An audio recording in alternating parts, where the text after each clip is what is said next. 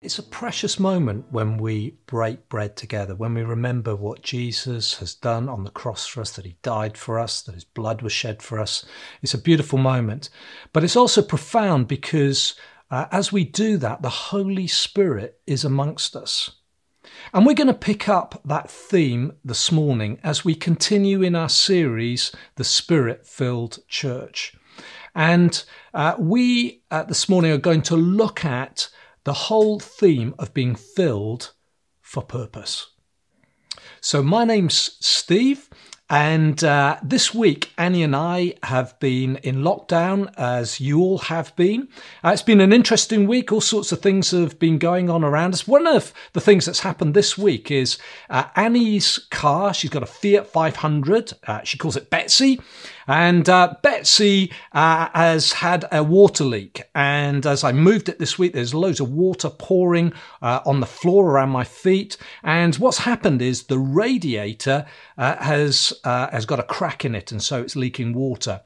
And the problem with that is that if you leave it, eventually there's nothing to cool the engine, and the engine will overheat and the car will break down and do a lot of damage. So we've had it repaired this week. Having a radiator filled with water is not an optional extra. It is essential. And likewise, being filled with the Spirit is not an optional extra. Jesus says we need to be filled with his Spirit. It's essential, it's urgent, and it's with purpose. You see, after Jesus' death and resurrection, he told his disciples that he was leaving them. They were shell-shocked. They thought he was going to be with them and stay with them, and they would continue to walk with him and work alongside him.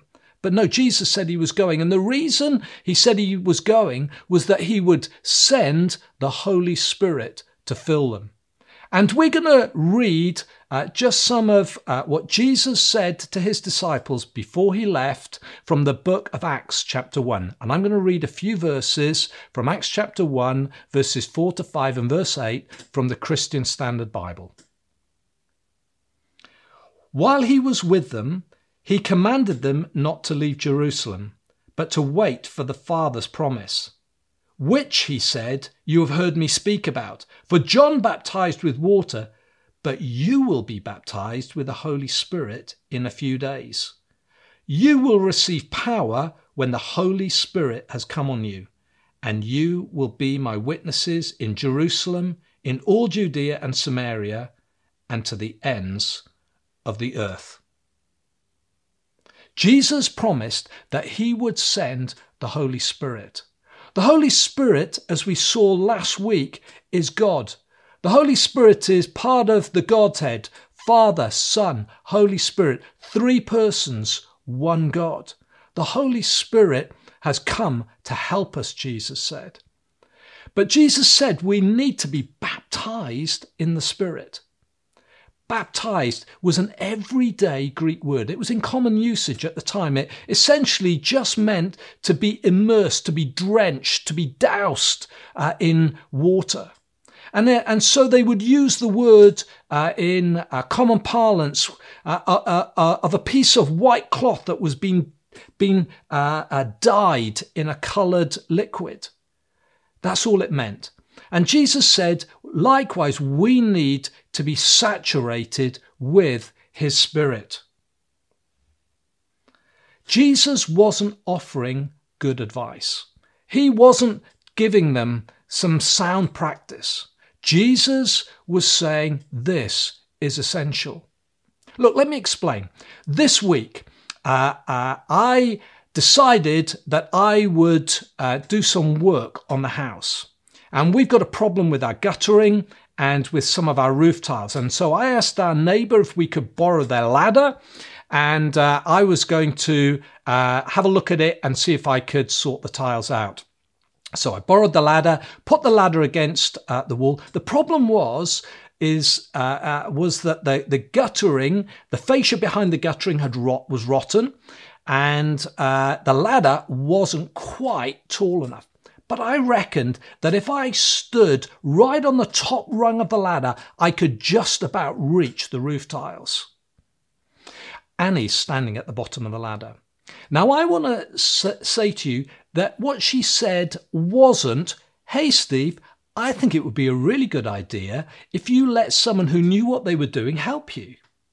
Actually, there was more of an edge to what she said. Basically, she said, "Steve, get down from that ladder. You're not doing that without getting someone who knows what they're doing to help you." There was a real edge to it. She was giving me an instruction. When Jesus spoke to his disciples and said they needed to be filled with the Spirit, they needed to be baptized with the Spirit, it wasn't optional. Jesus was issuing a command. Jesus was saying to his disciples, you need to be filled with the Spirit. Now, sometimes it's easy to think that Jesus talking to his first disciples, that was just relevant to them. It's not really relevant to us today. I want to tell you that is exactly the tone that the Apostle Paul used when he was writing to the Ephesian believers. He said to the church in Ephesus, and you can read it in Ephesians chapter 5, verse 18, he says, "Be filled with the Spirit." He's talking like a sergeant major in the army. It's not an optional extra to get your haircut in the army. You don't, "Oh, I think I might get my haircut." No. You get your haircut. Jesus is saying, be filled with the Spirit. It's a command. Jesus is saying that we need to be filled, and it's an ongoing filling with his Spirit. It's not just a one-off. We need to be filled every day with the Holy Spirit. So what's the purpose of being filled with the Spirit? We're going to consider 3 ways in which the Holy Spirit helps us. And the first is the Holy Spirit brings change. Now, when I became a Christian, the Holy Spirit was already working in me because I'd come to faith. I would have never put my trust in Jesus if the Holy Spirit hadn't been doing something in my life. But I didn't know what it was to be filled with the Spirit.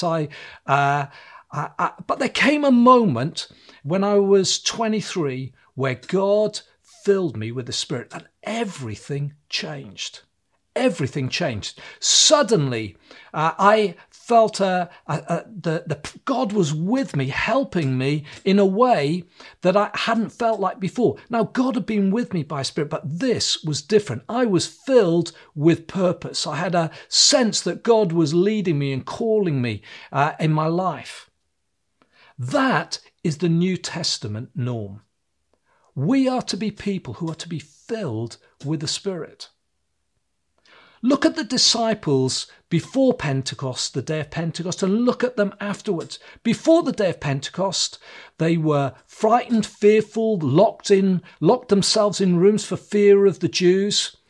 After the day of Pentecost, after they've been filled with the Spirit, they're bold, courageous. They're proclaiming to people who had persecuted and put Jesus to death. They're telling them all about the fact that Jesus is now risen from the dead. Suddenly they've gone from being fearful to being bold. Something has happened. What is it? It wasn't the circumstances. The circumstances hadn't changed. Jesus still wasn't with them. What has happened? The Holy Spirit has come on them and filled them. They are now filled with a sense of God's presence, and they have changed. So how has the Holy Spirit changed them? How does the Holy Spirit change us? Well, he works on us in all sorts of ways. One of the ways that he changes us is that he changes our character. He works on our character. The Holy Spirit is looking to make us more like Jesus. The New Testament writers, Paul in particular, talks about us becoming like Jesus, talks about us imitating God. And when he says that, it's not just a throwaway remark. Actually, he means it. He means he wants us as believers to be more like Jesus. It is possible. How can that be possible? Well, it's possible because the Holy Spirit works on us and shapes us and changes us. The Holy Spirit fills us and causes the fruit of his presence in our life is what the Bible calls the fruits of the Spirit: love, joy, peace, patience, gentleness, kindness, goodness, faithfulness, and self-control. The Holy Spirit comes and fills us, works on us, and makes us more like the Lord Jesus. Are we there yet? Well, I'm not. You only have to ask Annie. She will tell you that there are moments that I'm definitely not like Jesus. But what about you? Are you anxious and fearful in this season? Or do you know the peace of God that guards your heart and mind, a peace that passes understanding? Are you patient and gentle, or are you prone to get cross and irritated? I don't know about you, but this week I have found myself shouting at moments at the internet router because our broadband has disappeared, as if that was going to help. Are you growing in self-control in this season of lockdown? Or are you finding that you're eating too much, maybe drinking too much, just watching too much rubbish on TV? Self-control is a fruit of the Holy Spirit's presence. Listen to what Paul says in the Message in 2 Corinthians chapter 3, verse 18. As the Spirit of the Lord works in us, within us, we become more and more like him and reflect his glory even more. Being filled with the Spirit is not an optional extra for leaders and those who aspire to be leaders. Being filled with the Holy Spirit is for you and it's for me. And if we feel that we are missing something, we need to ask God to fill us afresh with his Spirit. We need to do that every day. He changes our character, but he also changes our attitudes. Paul says we're to have the same attitude as Jesus, and we read all about that in Philippians chapter 2. And Jesus didn't consider equality with God as something to be grasped, but made himself nothing. And taking up the very nature of a servant, became human and obeyed God. We're to be those who have a similar attitude to Jesus. We're not those who conform to the pattern of this world's thinking, but we're transformed in our mind. Our minds are renewed by the Holy Spirit. Our minds are renewed towards possessions, our attitudes towards possessions. We read in the book of Acts how the early church, filled with the Spirit, they didn't consider anything that they had was their own, but they willingly shared it with others. I tell you, it's a beautiful thing watching the church, the church, being willing to share with those who are struggling at the moment. I'm so encouraged. That's a beautiful thing, and it's a sign that the Holy Spirit is working on you, because the Holy Spirit works on us and changes our attitude towards possessions, also changes our attitude towards injustice. We read in the book of Acts how some people were being left out in the daily distribution of food. And so the leaders of the church, they looked for people who were filled with the Spirit, who were going to make sure that that didn't happen. I know some of you are passionate about injustice, caring for those in need. I just see the WhatsApp prayer group that is linked to our soup service team, praying every week for a community of people who have far less than we do. They're passionate about injustice. That's a work of the Holy Spirit. The Holy Spirit changes our attitude towards outsiders. We read in the book of Acts how, as a result of the Holy Spirit speaking to Peter, the Gentiles, outsiders, were drawn in. Suddenly the church, as a result of what happened, the church embraced people from outside. It's a wonderful thing for us as a church to embrace those who are far from God. We want to be a church who reaches out to those who don't know Jesus. Maybe you're watching today and you have never given your life to Jesus. I want to tell you, it's the best thing you will ever do. Jesus can change your life. He changed a broken, messed up 20-year-old young man in Wales. And here I am today. I'm not perfect, but God has transformed my life, and he can do that for you if you put your trust in him.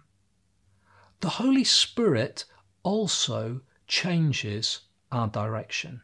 He comes and fills us and speaks to us. We read in Galatians that we're to be those who live by the Spirit, who walk by the Spirit, who keep in step with the Holy Spirit. In the book of Isaiah, we read that the Holy Spirit comes to us and speaks to us. This is the way. Walk in it. Don't turn to the left or right. Walk in God's way.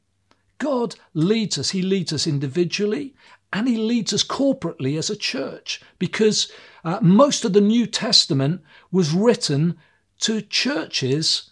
We tend to read it quite individualistically because that's how we are in our culture, but it was written to groups of people. And so it has a corporate application. It means something to us as a church. So as we read the book of Acts, we see that God speaks to the church about sending Paul on mission.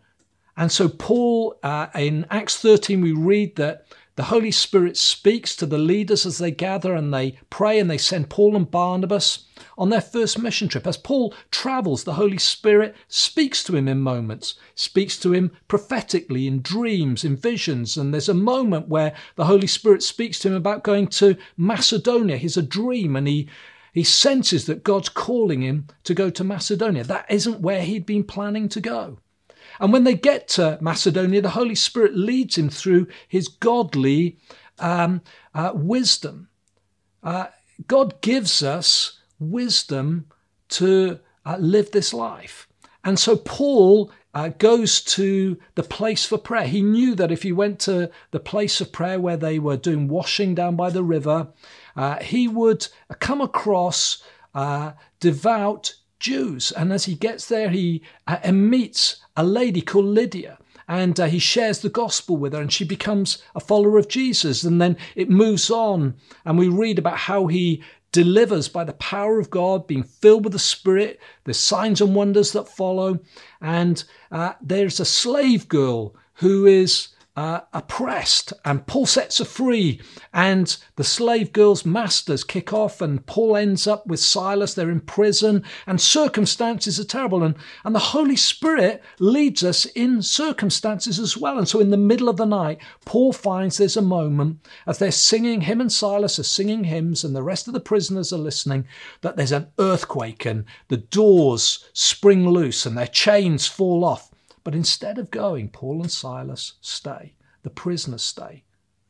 And the prison jailer is so impacted by what's happened,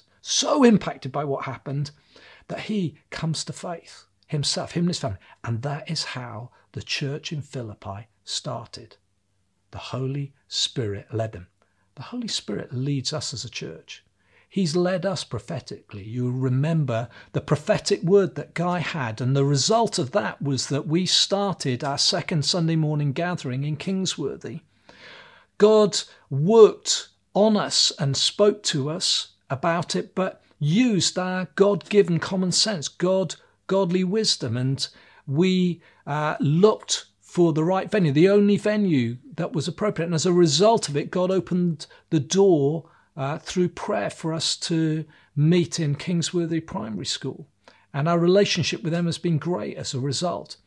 But also, God speaks in our circumstances. And I'm beginning to wonder whether God is starting to speak to us in the circumstances that we find ourselves in today. Last week, we talked about God wanting us to be a people without walls, hemming us in. God wanted us to be a people who are filled with his presence. I wonder in this season whether God is speaking to us about being a people who are just not constrained by a building. God has miraculously given us the Middlebrook Centre. It's a God-given facility in a beautiful location in the middle of town. But I wonder whether God is wanting us not to just be restricted by the walls of a building. Sometimes everything can be about events and meetings. I wonder whether God is wanting us to be a people filled with the Spirit, not held back just by buildings. We will continue to use the building that God has given us. But I wonder whether God is going to do something new. There's going to be a new normal as we come out of this lockdown.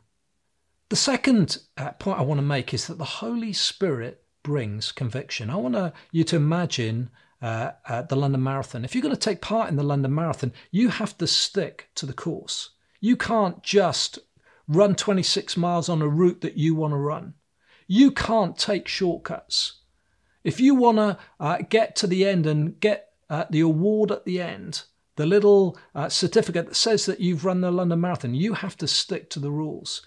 And it's the same with the Christian life. The Christian life is described like a race, that we have to compete according to the rules, Paul says. And if we're going to do that, we need to follow the Holy Spirit's leading. You see, the Holy Spirit not only shows us the way to go, but when we're in danger of going the wrong way, the Holy Spirit convicts us. He speaks to us. He stops us. Sometimes he does it as we read the Bible. We'll be reading something in the Bible and the Holy Spirit will prompt something in us and we think, oh, I shouldn't be saying that, shouldn't be doing that. Sometimes it's through listening to someone preach.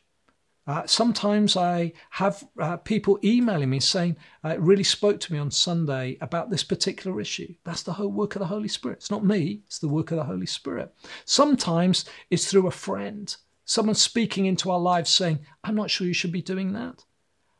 The Holy Spirit works in all sorts of ways, but he convicts. Jesus said that the Holy Spirit would convict us of sin, convict us of living the right way. The Bible calls sin us living independently of God, living our own way, not his way. Jesus wants us to live by the Spirit, and if we live by the Spirit, we will live his way. The Bible says that we're to live holy lives. God wants us to live a different way to the ways of this world. And if we're going to do that, we're going to need to be filled with his Spirit. We're not going to be able to do it by our own effort. It's not about trying harder. If we're going to live this way, it's because the Holy Spirit dwells within us. Now, because of what Jesus has done, and we've remembered that in breaking of bread, we're declared righteous before God. We're declared right by God. But actually, we now have to live out of this position, this status that we have of being right before God. We have to live in a new way. And we will only do that by the Holy Spirit helping us. And so we need to be people who are filled with the Spirit.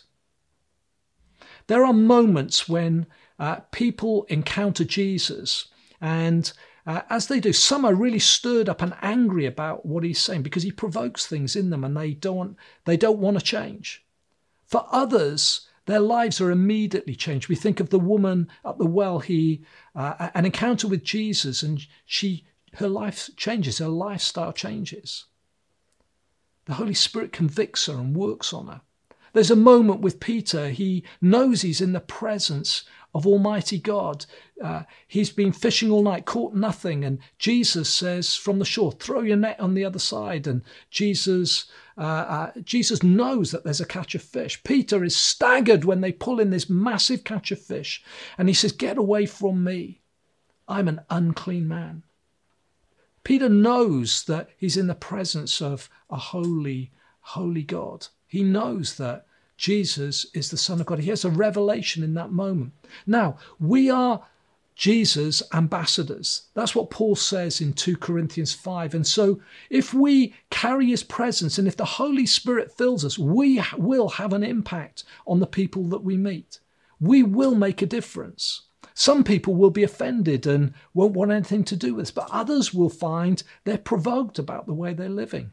Others will realize that there's something missing in their lives and there's more, and they'll start to ask questions.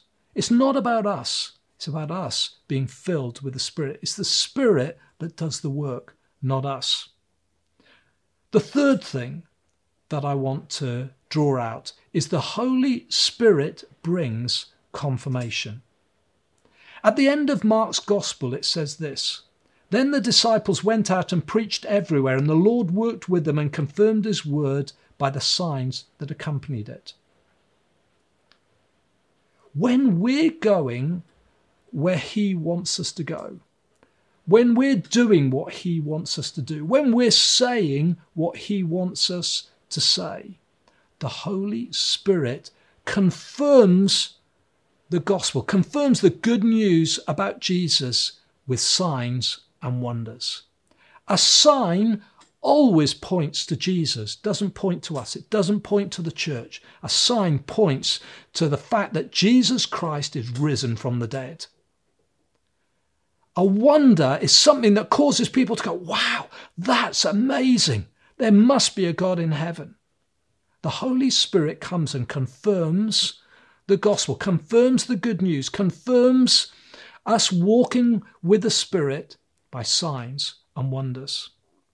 I don't know about you, but I want to see more of those things in my life and in the life of the church. I want to see people being healed because Jesus is risen from the dead. I want to see oppressed people being set free. I want to see miraculous answers to prayer because God's at work by his Spirit, don't you? We want to see more of God's power amongst us, working in signs and wonders.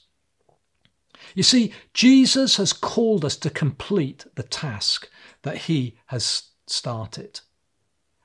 It's a huge task. It's called the Great Commission. Go into all the nations and make disciples of them. Wow, can we do that? Not on our own, but by the power of the Holy Spirit within us, we can. If Jesus needed the Holy Spirit to undertake the task God had called him to do, then we certainly do. We need the Holy Spirit. We need to be people filled with the Spirit. The challenge Jesus gave his disciples was to go. The challenge is still the same today. He calls us to go, to be a people who go. We're not to be hemmed in by walls, but we're to go into our neighbourhoods, our streets, our communities, our workplaces, and we're to be those who walk by the power of the Holy Spirit and see God work amongst the people that we interface with because we pray for them, because we share the truth about who Jesus is with them when we get the right opportunity. God works and backs up and confirms the truth about Jesus by working in people's lives, by answering prayer. And we want to see more of that, don't we? So as we draw to a conclusion this morning, we need the Holy Spirit. He is not an optional extra. We need to be filled every day with the Spirit. What about you? Are you filled with the Spirit? Do you need more of the Spirit in your life? I do. Every day I get up, God, fill me afresh with your Spirit. Why don't you, right where you are, in your living rooms right now, ask God, God, come and fill me with your Spirit right now. Just give you a moment to do that. Maybe you're watching and you've never given your life to Jesus. You can do it right now. You can say, Jesus, I put my trust in you. I believe you died for me. Holy Spirit, come and fill me right now. And do you know what? God will do it. God promises that those who put their trust in Jesus and ask, all we need to do is ask. If we ask our Father in heaven, he promises to come and give us good gifts. He promises to come and give us his Spirit. God wants us to be a people filled with the Spirit. He wants to change us, to make us more like Jesus. He wants to change us on the inside, to convict us and work in our lives. He wants to lead us. He wants to guide us. He wants to take us where he wants us to be. And he wants to confirm the good news about Jesus through answering our prayers and meeting the people that we interface with signs and wonders that point them to the fact that there is a God in heaven who loves them. I want you to listen to this. It's a quote by C.H. Spurgeon, written about 150 years ago. Let us not be satisfied with the sip that saves, but let us go on to the baptism which buries the flesh and raises us in the likeness of the risen Lord. Let us seek that baptism into the Holy Spirit and into the fire that makes us spiritual and sets us all on flame with zeal for the glory of God and eagerness for usefulness by which that glory may be increased among the sons of men.